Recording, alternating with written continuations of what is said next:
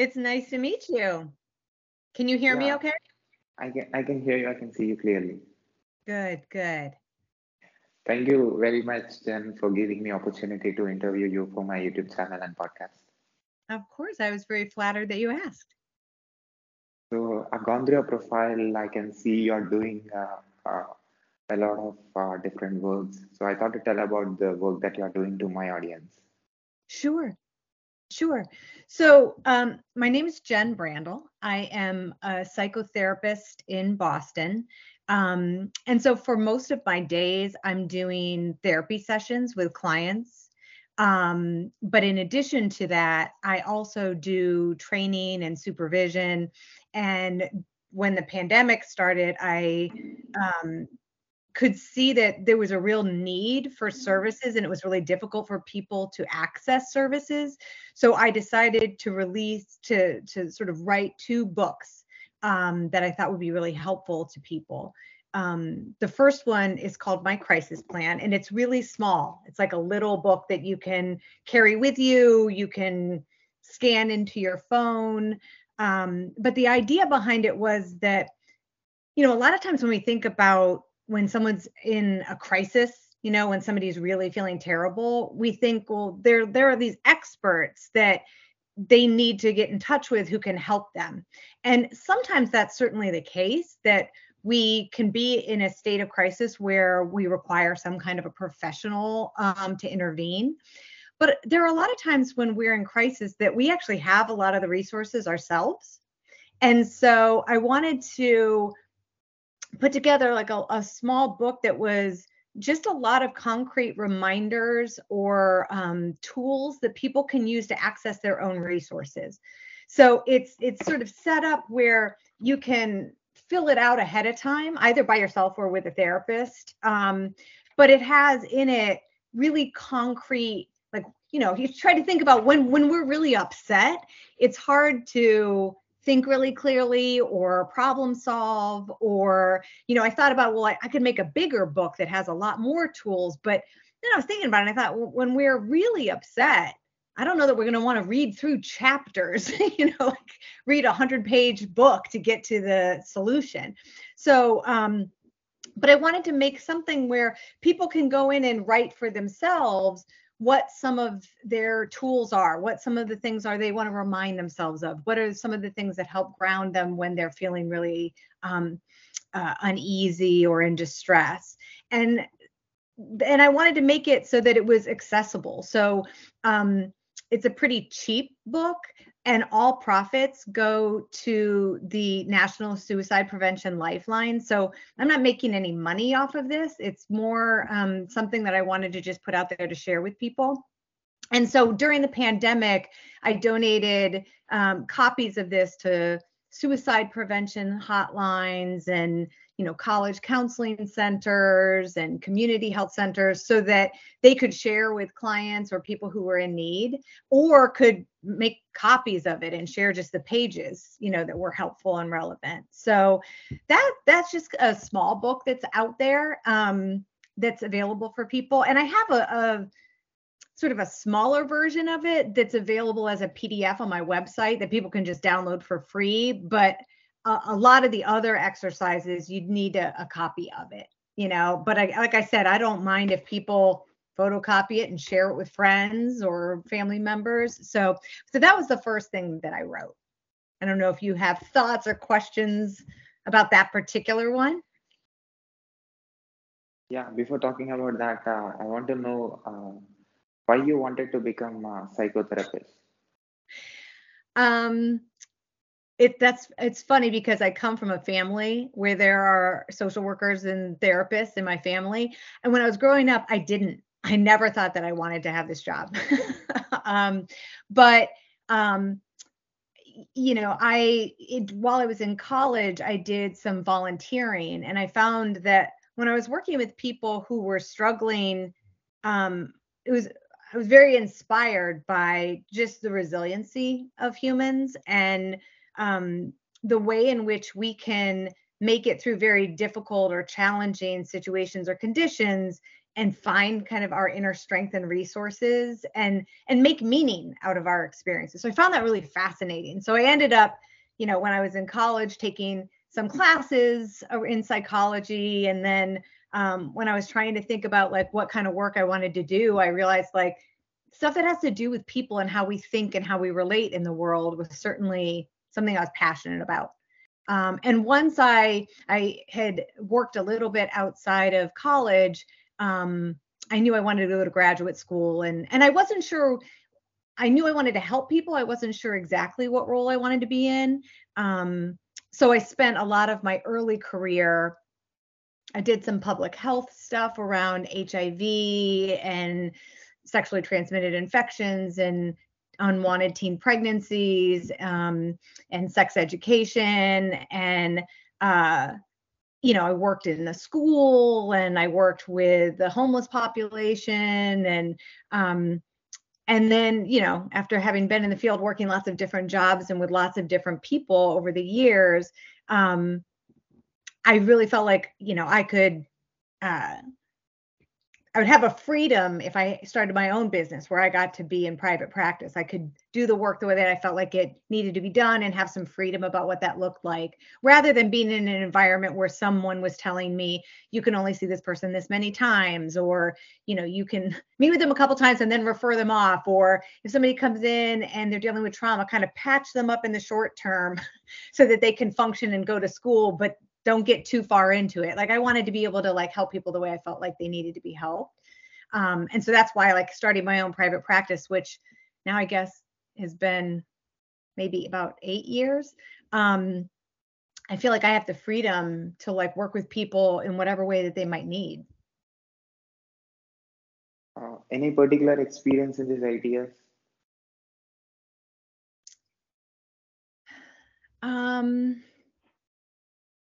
Yeah, can you ask that another way? Any experience that you cannot forget? Any experiences I can't forget? Oh, there's so many. I mean, I feel like so many of my experiences really stay with me, whether they stay with me specifically remembering everything about that person's story, or whether it was that working with that person really changed me, like has really changed my perspective or given me new tools.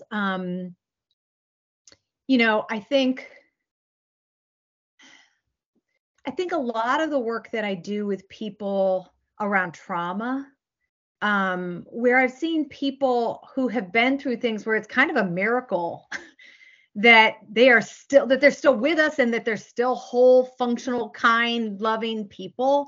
That I think when I listen to the courage of people being able to revisit really painful experiences with the goal of making meaning out of it and kind of gaining some strength from that, rather than just to feel like a victim and kind of plagued by it for their whole life. So when I see people who have the courage, that's not an easy thing to do. I mean, a lot of times if we have a bad day, we don't want to think about it again. If you have something that's so traumatic and devastating, whether it's a devastating loss, if you had a traumatic loss in your life, or abuse, or experienced violence, a lot of times people we're pretty avoidant. We don't want to think about that or talk about it ever again. So when I see people who are willing to revisit really painful experiences in order to heal and in order to gain empathy for other people, I think it's incredibly profound. Like I'm very inspired by that. So those stories stay with me a lot. I got you. So you wrote these 2 books, and you wanted to help people. So what you wrote? So the first one, as I said, is this small book that people can use, and it's more a resource to use to help you just kind of concretely get through when you're having a really difficult time.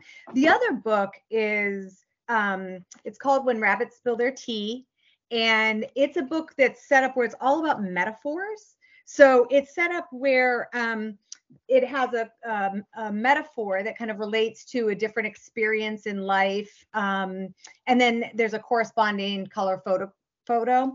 And to be honest with you, Sai, I think I wrote the book that I wanted. I think the idea of like I often think in pictures, like I'm a very visual person.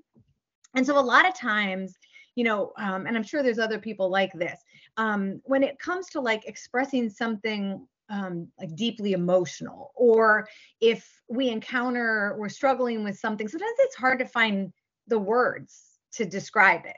Sometimes it's hard to really find language that captures it.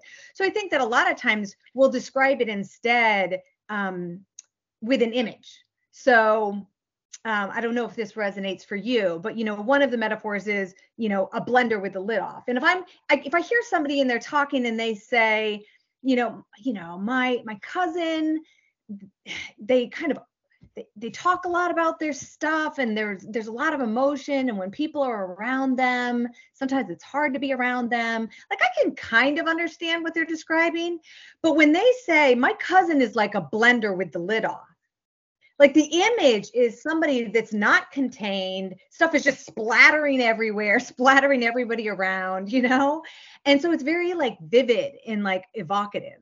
And so this book is just full of metaphors that sort of capture all these different kinds of difficult emotions or life experiences, but capturing it in kind of an image idea. And I think that's powerful because, one, regardless of language or background or what our lived experience is, it sort of universalizes it. Like people kind of get the idea, even if the language they might use to describe that is different. Pictures and images and metaphors and sort of story making, I think, help kind of bridge some of those language barriers and sort of cultural differences, I think, that we all have. But I also think that sometimes those images or metaphors can offer us or guide us to what some of the answers might be, or what some of the strategies might be that we use, right? Like, so, if we stay with the blender picture, if you imagine that you're interacting with somebody and they're kind of like a blender with the lid off and stuff just splatters everywhere and you feel really affected by their emotions, there's just sort of spilling over. If you kind of think about that image, you can think, okay, well, do I need to step back a little? If there literally was a blender with the lid off, I might like step back a little. I might kind of protect myself. Like I might have a little bit of armor, or kind of give myself a little bit of a barrier there. I might see if there's a way that I could help them contain, kind of put a lid on it a little bit. So I think there's ways in which when we use metaphors in that way, not only can it be very validating, like we feel like somebody really understands what we're expressing, but I think it can also be really helpful for us in kind of giving us a new perspective on it, and maybe opening us up to something that would be useful or relieving. Does that make sense? Is this your autobiography of your feelings, thoughts, and emotions? It's not really set up like autobiographical, but given that I would say, I think that in this book, what I capture is I certainly capture images and metaphors that I've found helpful, for sure. I think I've also, some of the things that are in this book are things that were kind of co-created in my work with clients. So, I'll find, I'll be talking with a client, and, we may be talking about relationships, and we may be talking about ways in which, we are so hungry for connection. And, together we may come up with this sort of language of saying, well, it's kind of like when you're a squirrel and you're collecting all of these things and trying to store and hold on to everything, And so if that resonates for somebody, we may just kind of use that as a shared image and play with it and talk about it and say, well, let's think about that squirrel and like how you might use that idea. And so there's some of the things that are in the book were kind of co-created, if that makes sense. Like some of the metaphors are things that I've built with other people that and certainly use in my practice. A lot of the times, in fact, I would say I don't think there's ever a day in my clinical practice where I'm talking with somebody and I'm not using some kind of visual reference or an image or a metaphor. Like, I think it's just so baked into how I think about this work and how, if that makes sense. So I feel like this book captures a lot of those. And So, I use, I mean, I've still, even though these are things that I'm very familiar with, there are times where I still find them very helpful, or I'll open the book to a page to kind of just meditate on it for the day. it connects with every human. Say that again? It connects with every human. Yes, exactly. That I feel like everyone, like all of these are things that are kind of universal. Like, I feel like they're, one of the things I thought about when I was putting the book together is not every single metaphor in this book may feel relevant to somebody. But I feel pretty confident that if somebody picks it up and they just open to a page, they're going to find something that they're like, oh, I know exactly what that's like.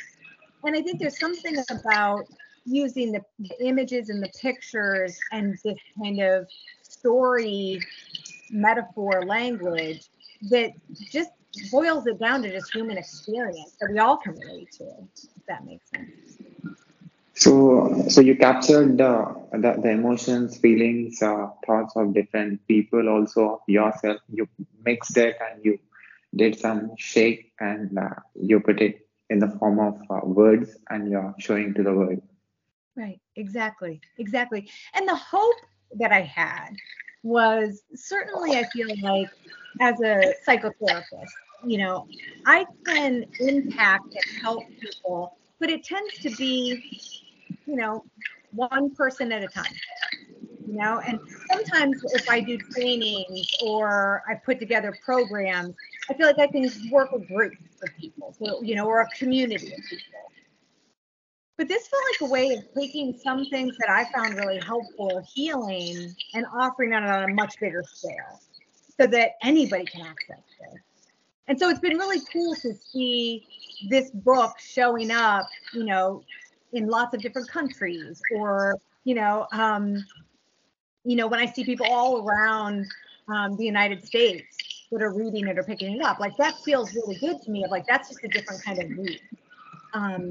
So anytime I hear from somebody that something in either one of these books has been helpful or helped somebody that they care about, or that they were able to gift it to somebody that they knew was having a hard time, I mean, it makes me feel really good. I mean, that was the goal. What people said after reading it? It's funny. What I really love about it is people use it in different ways. There are a lot of people that I've talked to who it's the book they send to a friend who's having a hard time. So if a friend, has a loss, or a friend is struggling, or a friend just lost their job, like, if a friend's been depressed or somebody's really anxious, I really love that people have felt compelled to share it, like, as a gift, as a way of kind of offering to their friends and family members something that can be so helpful. Sometimes people will talk about, some people read it straight through, start at page 1 and go all the way through like a regular book. But a lot of people shared using it as a practice, of a lot of people will use the book and kind of open it to a certain page or a certain image or metaphor and use that almost as an intention for the day. I'm going to pay attention to that. I'm going to see if I can see in the course of this day if that comes up. Do you know what I mean? So if there's an image of, like, that's referencing if you're driving a car and it runs out of gas, we don't just abandon the car on the side of the road and go, what a piece of junk, and just leave it, right? We usually, like, realize, oh, it's out of fuel. Like, we just need to put more fuel in and then it works fine. And so that, you can use that image for people, that if we're depleted, we don't need to beat ourselves up and go, what's wrong with me? I'm a terrible person and I suck. Like, we just need fuel. So we think about, like, what do we need to give ourselves so that we can replenish ourselves? Does that make sense? So that's why I think that sometimes what people shared was that they might think about that image of the car over the course of the day and notice themselves being kinder to themselves or more compassionate or patient, or pay more attention to what's my gas gauge, like, am I filled up and I feel like I have all the energy in the world, or do I feel kind of tired and depleted? And if so, what can I give myself to put more fuel in? So that's a good example of like the different ways I hear people using it, if that makes sense. It's great that you're giving it for free. Yeah, so this is the book that the My Crisis Plan book, that one people purchase, but all of the money goes to a suicide hotline. This book is not for free.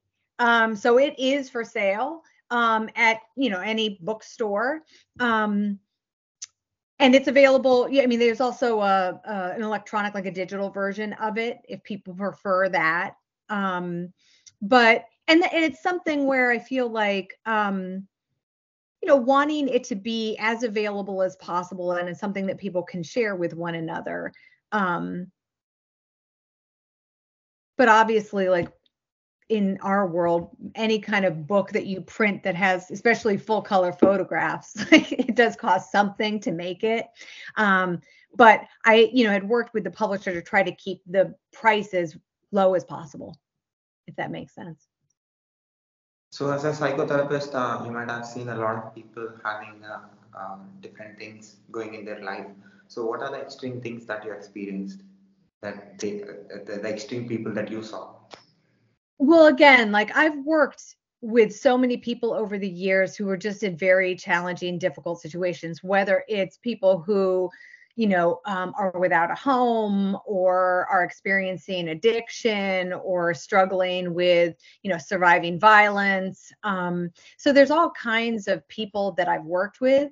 I think one of the things, and I don't know if this is something you can relate to or has come up for you in the last couple of years, but one of the things that has been really profound is the impact of the pandemic, in the last couple of years, and the way in which, especially I just think, culturally in the United States, we had not experienced, generationally, we had not experienced something that scale. And so, a lot of people were not equipped or prepared for that. So the kind of, quarantining and being in social isolation or being worried about physical health or family members dying or losing jobs or, financial constraints, like all of those things getting compounded at a time when people were isolated and not able to leave their home for such an extended period of time, that's had like a major impact on people. So I definitely still feel like I'm seeing the effects of that, and still seeing, I don't know if you're seeing this, but still seeing people having to adjust, kind of transition back into the world. So that's been something that in the course of my career, I just never anticipated. But, and it's always interesting, I think, when you're going through, you're trying to help people through a really difficult experience, but you're also experiencing it, so at the same time, I'm also in isolation and quarantined or worried about family, so, but I think there's something really joining about shared difficult experiences. So I think there's a way in which we kind of borrow strength from one another in some of those situations. And I still, even though I know for a lot of people, they're approaching it and feeling like the pandemic is done, certainly where I'm living, there's tons of people still getting COVID. And so I don't think we're quite there yet. But there's still so many people that have been affected by it, whether it's losing family members or their jobs are not the same, or now they're only working from home and they don't go into an office, or, their health has deteriorated because they haven't been going to the doctor during, the pandemic. So there's a lot of impact still I'm seeing. Tell me about your challenging and learning experience.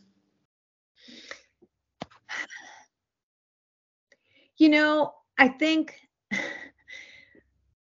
this says something, I think, about me personally too. Coming into this work, I think for a lot of people who go into the helping professions, there's this wish or maybe a fantasy that we have that if we just care enough about people and we help people, then we'll just save everybody. and we can eliminate suffering and make people's pain go away. And so I think even though logically I understood as a professional person that that's not how things work, I think at the beginning of my career, there was a part of me that still held that idea. And I think as a result of it, it made it really hard to have boundaries. It's really hard to work somewhere where I know that at the end of the night, if I work at a drop-in center for young people who are living and working on the streets, at the end of the night, when I go to lock up and go home to my warm, heated home where I have food, it's sometimes hard to get yourself to leave, because the impulse is you want to bring everybody home with you where they'll be safe. And the idea that they're going to be sleeping outside or they won't have food that night, like, it's kind of hard to bear that, witnessing that kind of suffering.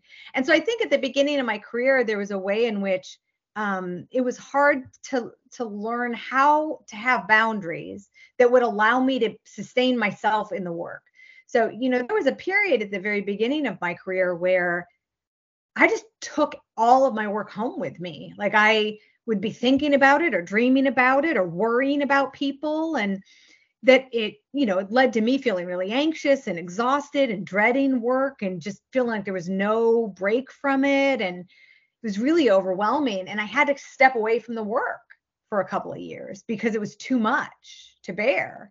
And so I think it was really one of the most important lessons I feel like I learned as a professional was how to use boundaries and how to use like my own care for myself, like how to take care of myself as the helper so that I can show up and be in the presence of pain and be in the presence of suffering and bear witness to that and help people with that and still sustain myself, like still make sure that I'm taking care of myself. And, so learning practices like every day, making sure I'm starting in a place where I feel clear and centered and then, know this is the limit of what I can do and what I can't do. And at the end of the day, needing a little space to kind of set everything down, to be able to say like, I need to kind of breathe or meditate or go for a walk, like something to kind of separate that out and put it away so that there's some break from that. And that was a really hard lesson to learn because it's really hard to set boundaries or to say no to somebody who's suffering, and so, but if all you do is say yes, yes, yes, yes, yes, like, if people are saying, can you meet with me at 10 o'clock at night? Like, you could fill your schedule and just see people every hour of the day, and so to have a boundary where you're trying to also protect and be kind and compassionate to yourself, it's challenging to do that. So I think that was a really hard lesson for me to learn, that if I wanted to be a professional helper, there was no way to do it unless I was going to also take care of myself doing it. That's probably true for a lot of us in our work, to be honest, now that I'm saying it. That may be true for you in your work too, that it may be hard for you to do what you do unless you're taking care of yourself. Is it same working with clients or individuals who are from different professions? That's a great question. That's a really great question. I think it depends. I think it can be.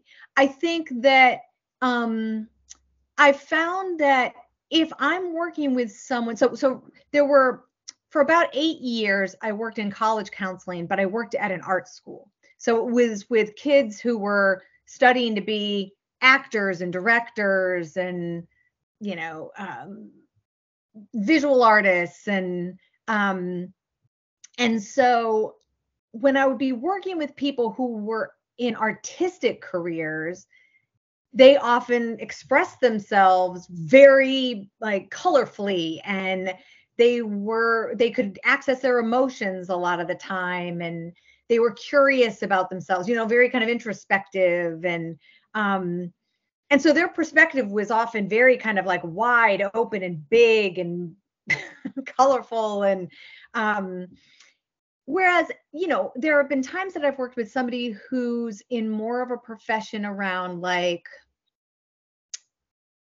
math sometimes science, although science I feel like can also be incredibly creative and big and expansive, but where maybe it's like technology or something really concrete.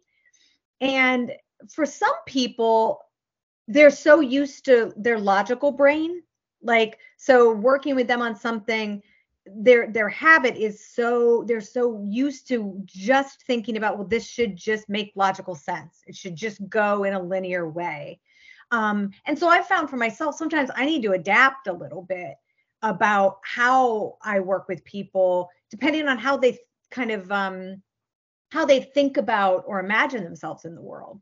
That if somebody is used to things that are very concrete, I may have to adjust, and instead of using images and stories and, that may be a little bit abstract, I may have to be a little more concrete, or have a practice that I do with the person right there where they can kind of see, here's the idea, or use more science, of sharing more, like, here's a little piece about brain science. Let me like share this piece of information about how our brains work, and see if we can help apply that then to when you're having an anxious thought. Does it help to think about how your brain works in this situation? Does that make sense? So I think it's a great, insightful question, because I think it is definitely true. Like, different people experience the world and their emotions and a sense of their self in very different ways. And that's kind of reflected sometimes in what they do most of the day. What's the favorite thing that you have in your job? That's a great question too. That's a hard one, because I do love my job. I feel like it's never boring. It is never boring. I laugh a lot, which is kind of surprising for a lot of people who don't know that much about therapy. It sounds like, oh my God, you're working with people in pain and in the worst places of their life and you're laughing. But I really believe that humor can be really healing. And so I think there are a lot of times with clients, even when we're kind of exploring experiences that they have that are painful, that there are ways that we can find appropriate openings for some lightness or humor or perspective. So I feel like I have a job where, I bet I laugh every day when I'm working. I just feel like I get to meet incredible, strong, inspiring people. And every day, my job is just hearing these incredible stories of people overcoming challenges and surviving really difficult conditions, or learning incredible lessons about themselves. And so as a result, I'm learning, so even though it's a helping job, it's not selfless. Like, I feel like I gain a lot from the work. So it's really helped me become the person that I am. So I'm incredibly grateful I get to do this work. It's very satisfying. And I feel very,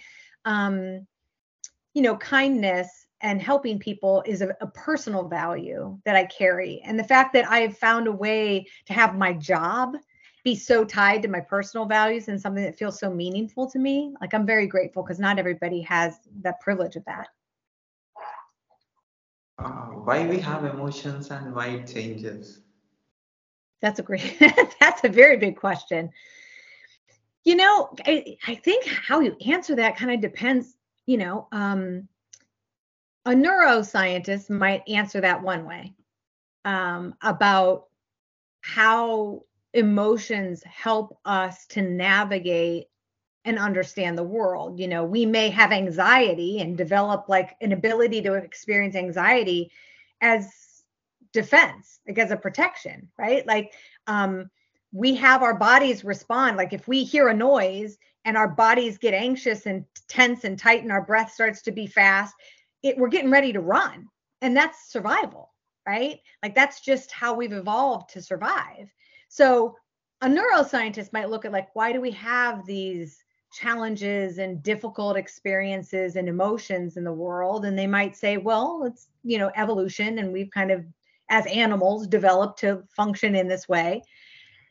If you ask somebody who's more artistic or spiritual, or, I certainly think that our emotions and the difficulties that we face, those are part of what help us understand one another. Like, if you think about it, it'd be hard to be able to really connect and empathize and understand somebody who had loss, for example, like if a loved one had died. If we have no concept of it, if we've never experienced it, no one near us has ever experienced it, we've never felt anything, we've never lost anything ever in our life, not even a material thing, like it'd be really hard to relate. And so I think there's a way in which just there's this interconnected energy that we all share. And I think we often are finding that through emotions, through struggles, through overcoming things and sharing that and coming together and helping each other and supporting one another. So as much as having emotions and being emotional animals can be a pain in the ass, at the same time, it's what makes life interesting and rich. If you think about the people you find most interesting in the world, probably have had some struggle or challenge at some point. I'm going to guess most people that, we look to as being, having lessons that they could teach us, or, interesting stories, or finding them really, deeply compelling. It's probably because they've learned a lot, and they've probably learned a lot because they've had to overcome some difficult things.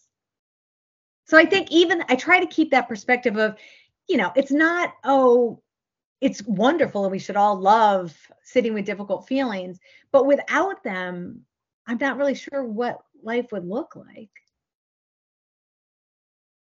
I'm sure you might have worked with different professionals, people who belongs to different industries and who works in different industries. So, according to your experience, so which job that actually makes that human to balance his emotions? God, that's a great question. I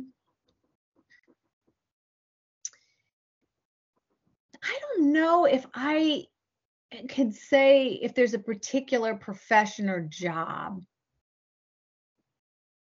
But if I think about the people that I've worked with who I think have been most successful at finding balance, and I when the people that come to my mind, they're kind of in all kinds of different professions, but it's having the ability to, tell me if this makes sense, but it's having the ability to kind of zoom the lens out a little bit and observe yourself. So I think people in all kinds of different professions have the ability to do that. But that seems to me to be an important skill, to be able to have like attunement to ourselves, to know what we're needing and feeling, to be able to see what's happening for us, to be able to get a little distance from our thoughts and not just take everything that we think as fact. So anything that kind of helps somebody expand. That's why I say scientists, I think, they're used to looking at something and getting really curious about it and really wanting to understand it, and like to ask big, interesting questions and look at it from different angles. So I feel like in some ways, those are incredibly resilient skills to bring to your personal life and emotions, So to have balance, I think it is, whatever profession allows you to have perspective, and to value yourself in that picture, to see your worth. Is it important for a human to have an outlet in order to avoid being abnormal? No, I think so. Although I think that outlet, what that is, can vary. For some people, it can be a kind of solitary outlet, whether it's like I go for long runs in the woods, but it's kind of a way to express and release something, or they may journal, but I also think there are ways in which people have outlets that are shared and communal. So it may be like I go dancing with a group of friends regularly, or I make music, or I build things, like I'm a part of home building volunteer organization, or I make furniture, or I paint pictures, but I do think there's a way, like there's a basic core human need that we have to express ourselves and have some impact in our environment. That just helps us feel not just like alive, but we're seen. Like I think we want to feel like we can act in our community or in our environment or in the world and see that it makes a difference. And so I think any outlet that allows us to interact or interface with the world where there's value, that we create something meaningful, we have a meaningful connection, we laugh really hard with somebody or we make somebody laugh, anything where we're kind of interacting with the world, I think is really key. What is the interconnection between emotion, logic, and age? So I think you need both. What's tricky is ideally what we want is to feel like we have sort of a balance of those two things. Is that we want to feel like, in the front of our brain, this is the prefrontal cortex, and that's where all the thinking stuff happens, like analyzing, problem solving, logic, all of that stuff is here. And in the back of our brain is the amygdala, and that's where it's like our emotion brain, like fight or flight. It's like the reptile brain, like our basic animal instinct brain, right? And so I think that if all we did was think, analyze, we would be very efficient, but I don't know how interesting we would be. And I'm not sure how nurturing or loving we would be if it was all logic. I think there's a way in which that could be fairly flat and boring and kind of mechanical.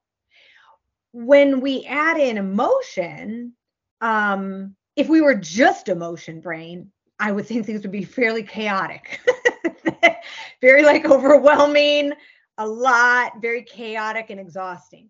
So I think it's like when you can kind of, find where those things overlap, find a place where you've got, and different people have different balances. Some people may be 70% logic brain and 30% emotion brain, and cool, that's a great balance for them. But I think you need something of both. And I think both those things, like it's sometimes, if you think about math and mathematics, we often think about that as being an incredibly logical, intellectual thing. But really, math theory is super abstract. It requires you to think very broadly and creatively and abstractly. And so I think most professions and most sort of functions in our world, you need both those things. You need some kind of a balance, because one helps us better access and relate to and make meaning of the other, if that makes sense. These are great questions, Sai. So, have you worked for animals? Have I worked with animals? Is that what you said? Yeah. No, I haven't worked directly with animals. That said, I love animals, and so I have, a cat and dogs, and one thing that I have seen is the impact of when you do the kind of work that I do and bring an animal in. So I have colleagues who have animals as a part of their work. So they may have a dog that's trained as like a therapy dog that's there in the office and is trained to respond when people are in distress or just to be there to provide comfort. And it is incredible to watch. I've seen people when they're feeling very panicked and overwhelmed, if a dog comes in, even if they're like emotional, out of control, crying, if an animal comes in, sometimes you'll just watch them, like you can just see it cool out and this calm and comfort come over. So I think it's kind of cool that there are ways in which I think as human animals, when we interact with other animals, I think there is a way in which we can kind of co-regulate one another, and affect one another in that way that could be really, really useful. And I think we have a ton to learn about it, from animals. As somebody who's really into meditation and kind of Buddhist ideas, I feel like I look at my dog and I'm like, oh my God, if only I could be as present. My dog is in a constant state of being fully present, that I feel like there's ways we could learn, from them. So your first book that you said is about it helps people when they are in difficult times. So what does it mean by difficult? So one of the first things in the book that I offer people is a way to distinguish between, am I in crisis, like I'm a danger to myself, like I might try to hurt myself or hurt someone else, or is it that I'm just in a lot of distress, like it's just a lot of pain, it hurts? And can you tell the difference? Because certainly when we're in a place where we're like, I don't feel like I can keep myself safe, it requires us to ask for help and get intervention. And so in the book, there's a series of questions people can just answer and tick the boxes that will help them get clear about that. Like, is this a situation where I'm in pain and I don't feel like I can keep myself safe? Like I'm worried I'm going to hurt myself, or I can't take care of myself or my basic needs. And if that's the case, right in the very front of the book is a list of hotlines. Like it's our resources. You don't have to dig through the book to find them. It's like, here are places you can call immediately to get help. But for a lot of people, it's not, they may be in distress and it may feel really terrible, but they may not be in danger, physical danger. It just hurts. They're really, really sad, or they feel really, really alone, or they're very overwhelmed, or they're scared about something, or they're very anxious and can't calm themselves. And in that case, the book just helps them identify, like, okay, you're physically safe, like you're not in danger. Let's go through what some of the things are that might be helpful to help you get through this difficult moment. And it can range. And that's right. I mean, again, it's not unlike the When Rabbits Spill Their Tea book. I think my crisis plan is full of tools that I have found useful, so, but there are things like, remembering, is there a person that if you reached out to them that would be helpful? So they can put names and phone numbers and email addresses like right in the book, so they don't have to search for it later. Like they can say, remember, these people are helpful to call. One thing, I mean, the book, in a way, if this helps give you an idea of it, if you think about every experience that we have as a triangle, where there are thoughts and feelings, and then kind of how our body feels in it. Okay, like a physical experience of it. If every experience we have is that triangle, if we can affect any point on the triangle, the other two will help as well. The other two will decrease. So if you wake up in the middle of the night because you heard a noise, and you're like, physically, my body is really tense, and my thoughts are going, oh my God, a killer just got in the house, or I'm getting robbed, right? And you're emotionally feeling afraid or alone or threatened, right? If in that moment you can address any one of those points. So if you could calm and soothe and reassure the emotion, it's okay. Like, you're going to be okay. Like, I know it's scary, but it's probably just a noise and it's all right. Like, you just kind of tend to the emotion, then the thoughts are going to slowly quiet and your body's going to slowly relax. Does that make sense? If you feel like, no, I can't calm the emotion, okay, then let go of that. Go to a different point of the triangle. Can you challenge the thought? Can you let yourself feel afraid, but then say, okay, let's logically think through it. The thought is a killer is in the house. What else could it be? Are there any other possibilities of what that noise could have been? Well, my cat sometimes knocks over the plant downstairs. Okay, so is there anything else? Well, it could be that, my neighbor just pulled their car up and knocked into the trash can. Okay, so like, as you start to challenge the thought, you might notice that you feel a little less afraid. Like, oh, wait, maybe it actually wasn't a murderer, and your body starts to relax. And if you're like, no, I can't stop thinking the terrible thoughts of the robber coming into my house, then just focus on your body. Can you take some breaths? Can you tighten up and relax your muscles? Can you stretch a little bit? Can you like get up and move and loosen up that tension? And what will happen is when we tend to our body in that way, we'll notice that the thoughts start to slow down and drop off, and we start to kind of breathe more calmly, and we're not as freaked out. So the book is set up like that. It's got different tools and exercises for each point on the triangle. Here's things you can do about your thoughts. Here's things you can do about your feelings. Here's things you can do about your body.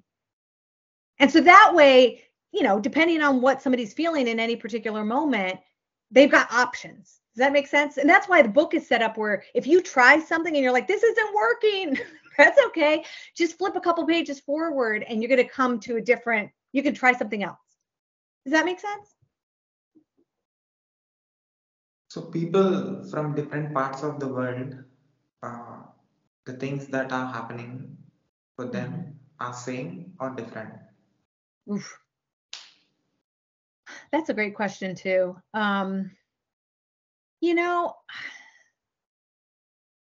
me, living in a fairly privileged, like economically and resource privileged place, I think it's important for us to recognize that there are a lot of people in the world that are dealing with things that I may not even be able to imagine, or relate to.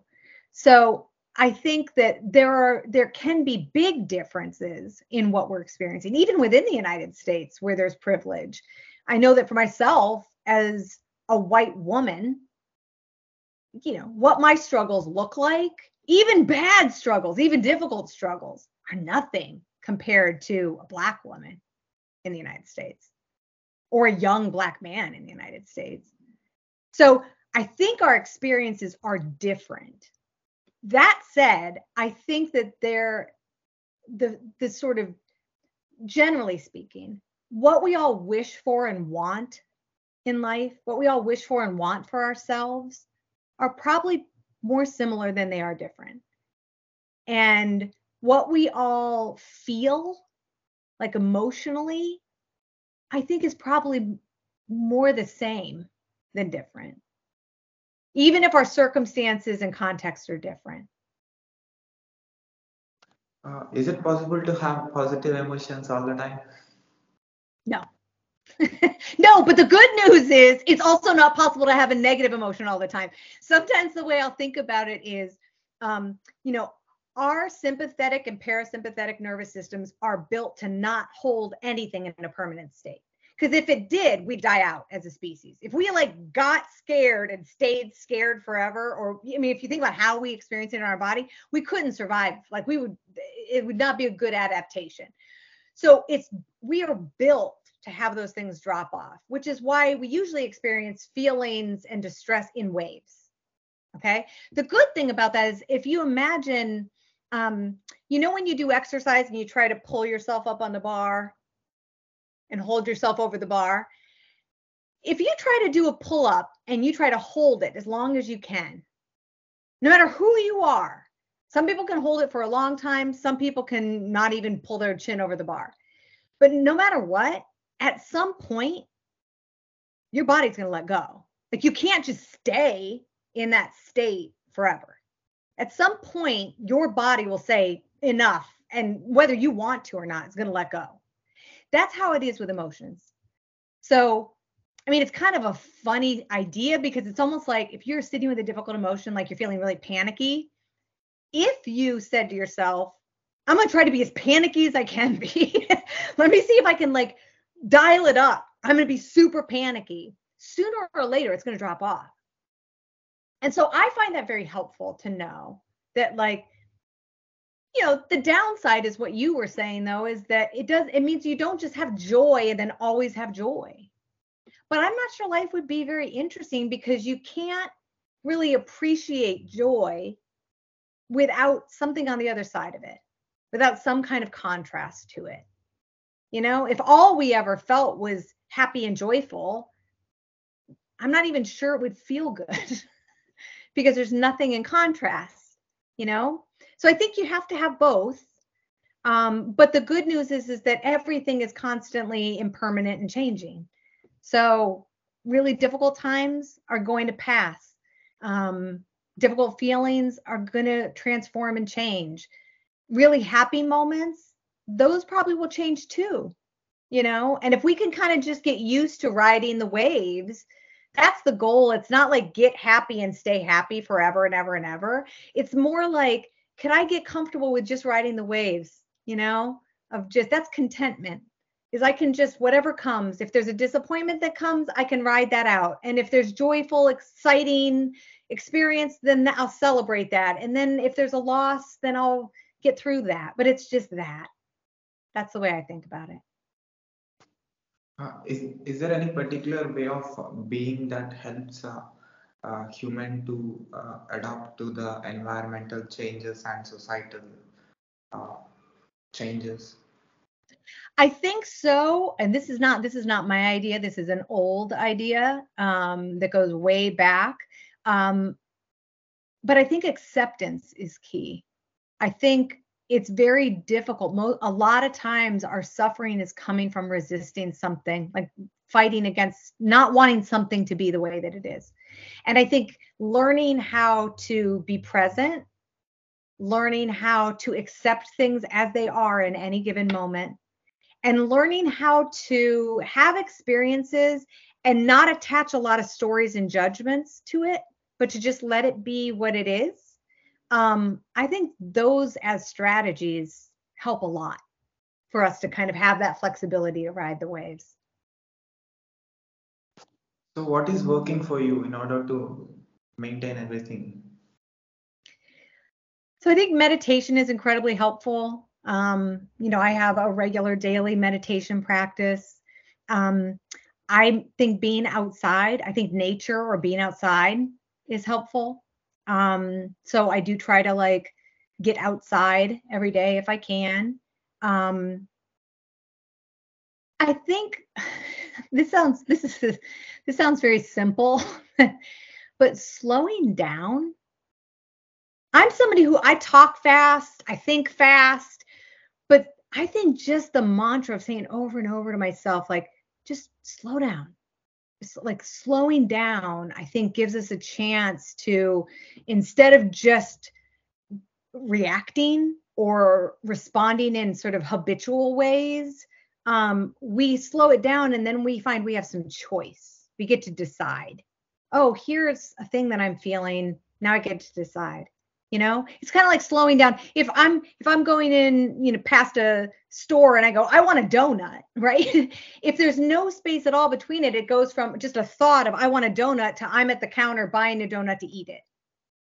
But if I can slow down, I may be able to have a thought and then say, oh, interesting, I just had a desire for a donut. Do I want a donut? Donuts sometimes make me feel kind of gross in the morning. Maybe I don't want a donut. And I can choose.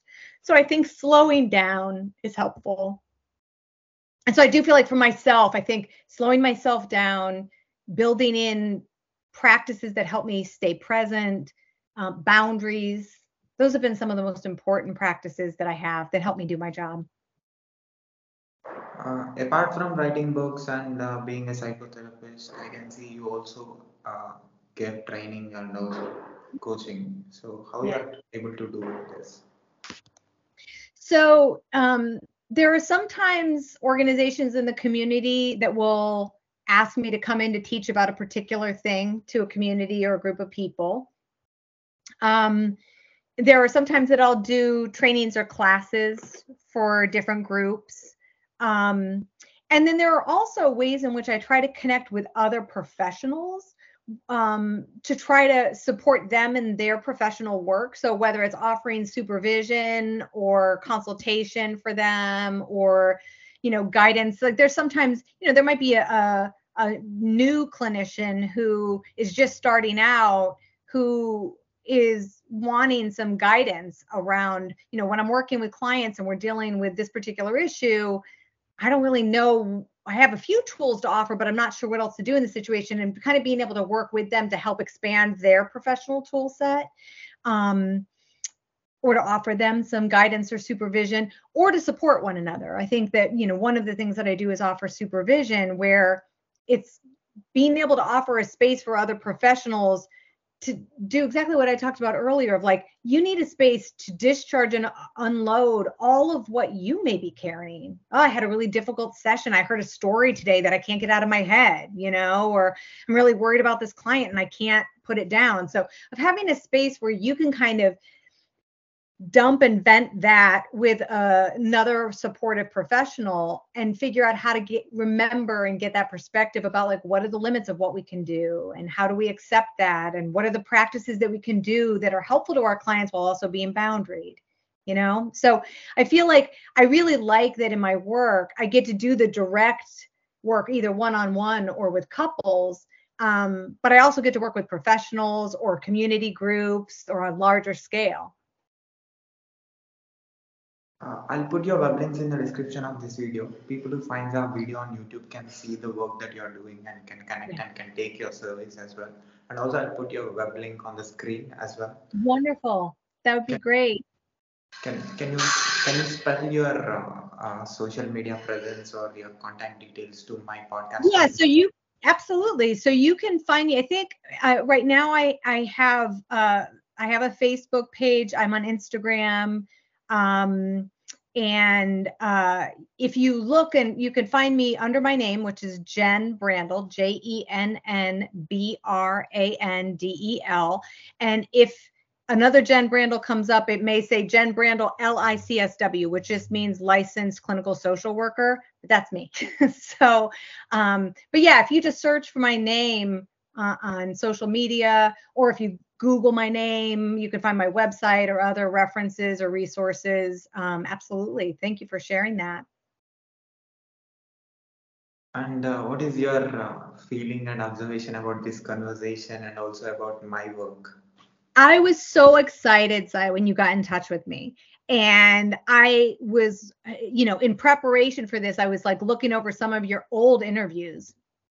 And I think that one of the things that really struck me and why I felt so honored that you'd reached out to me, the fact that you talk to people and they're so different.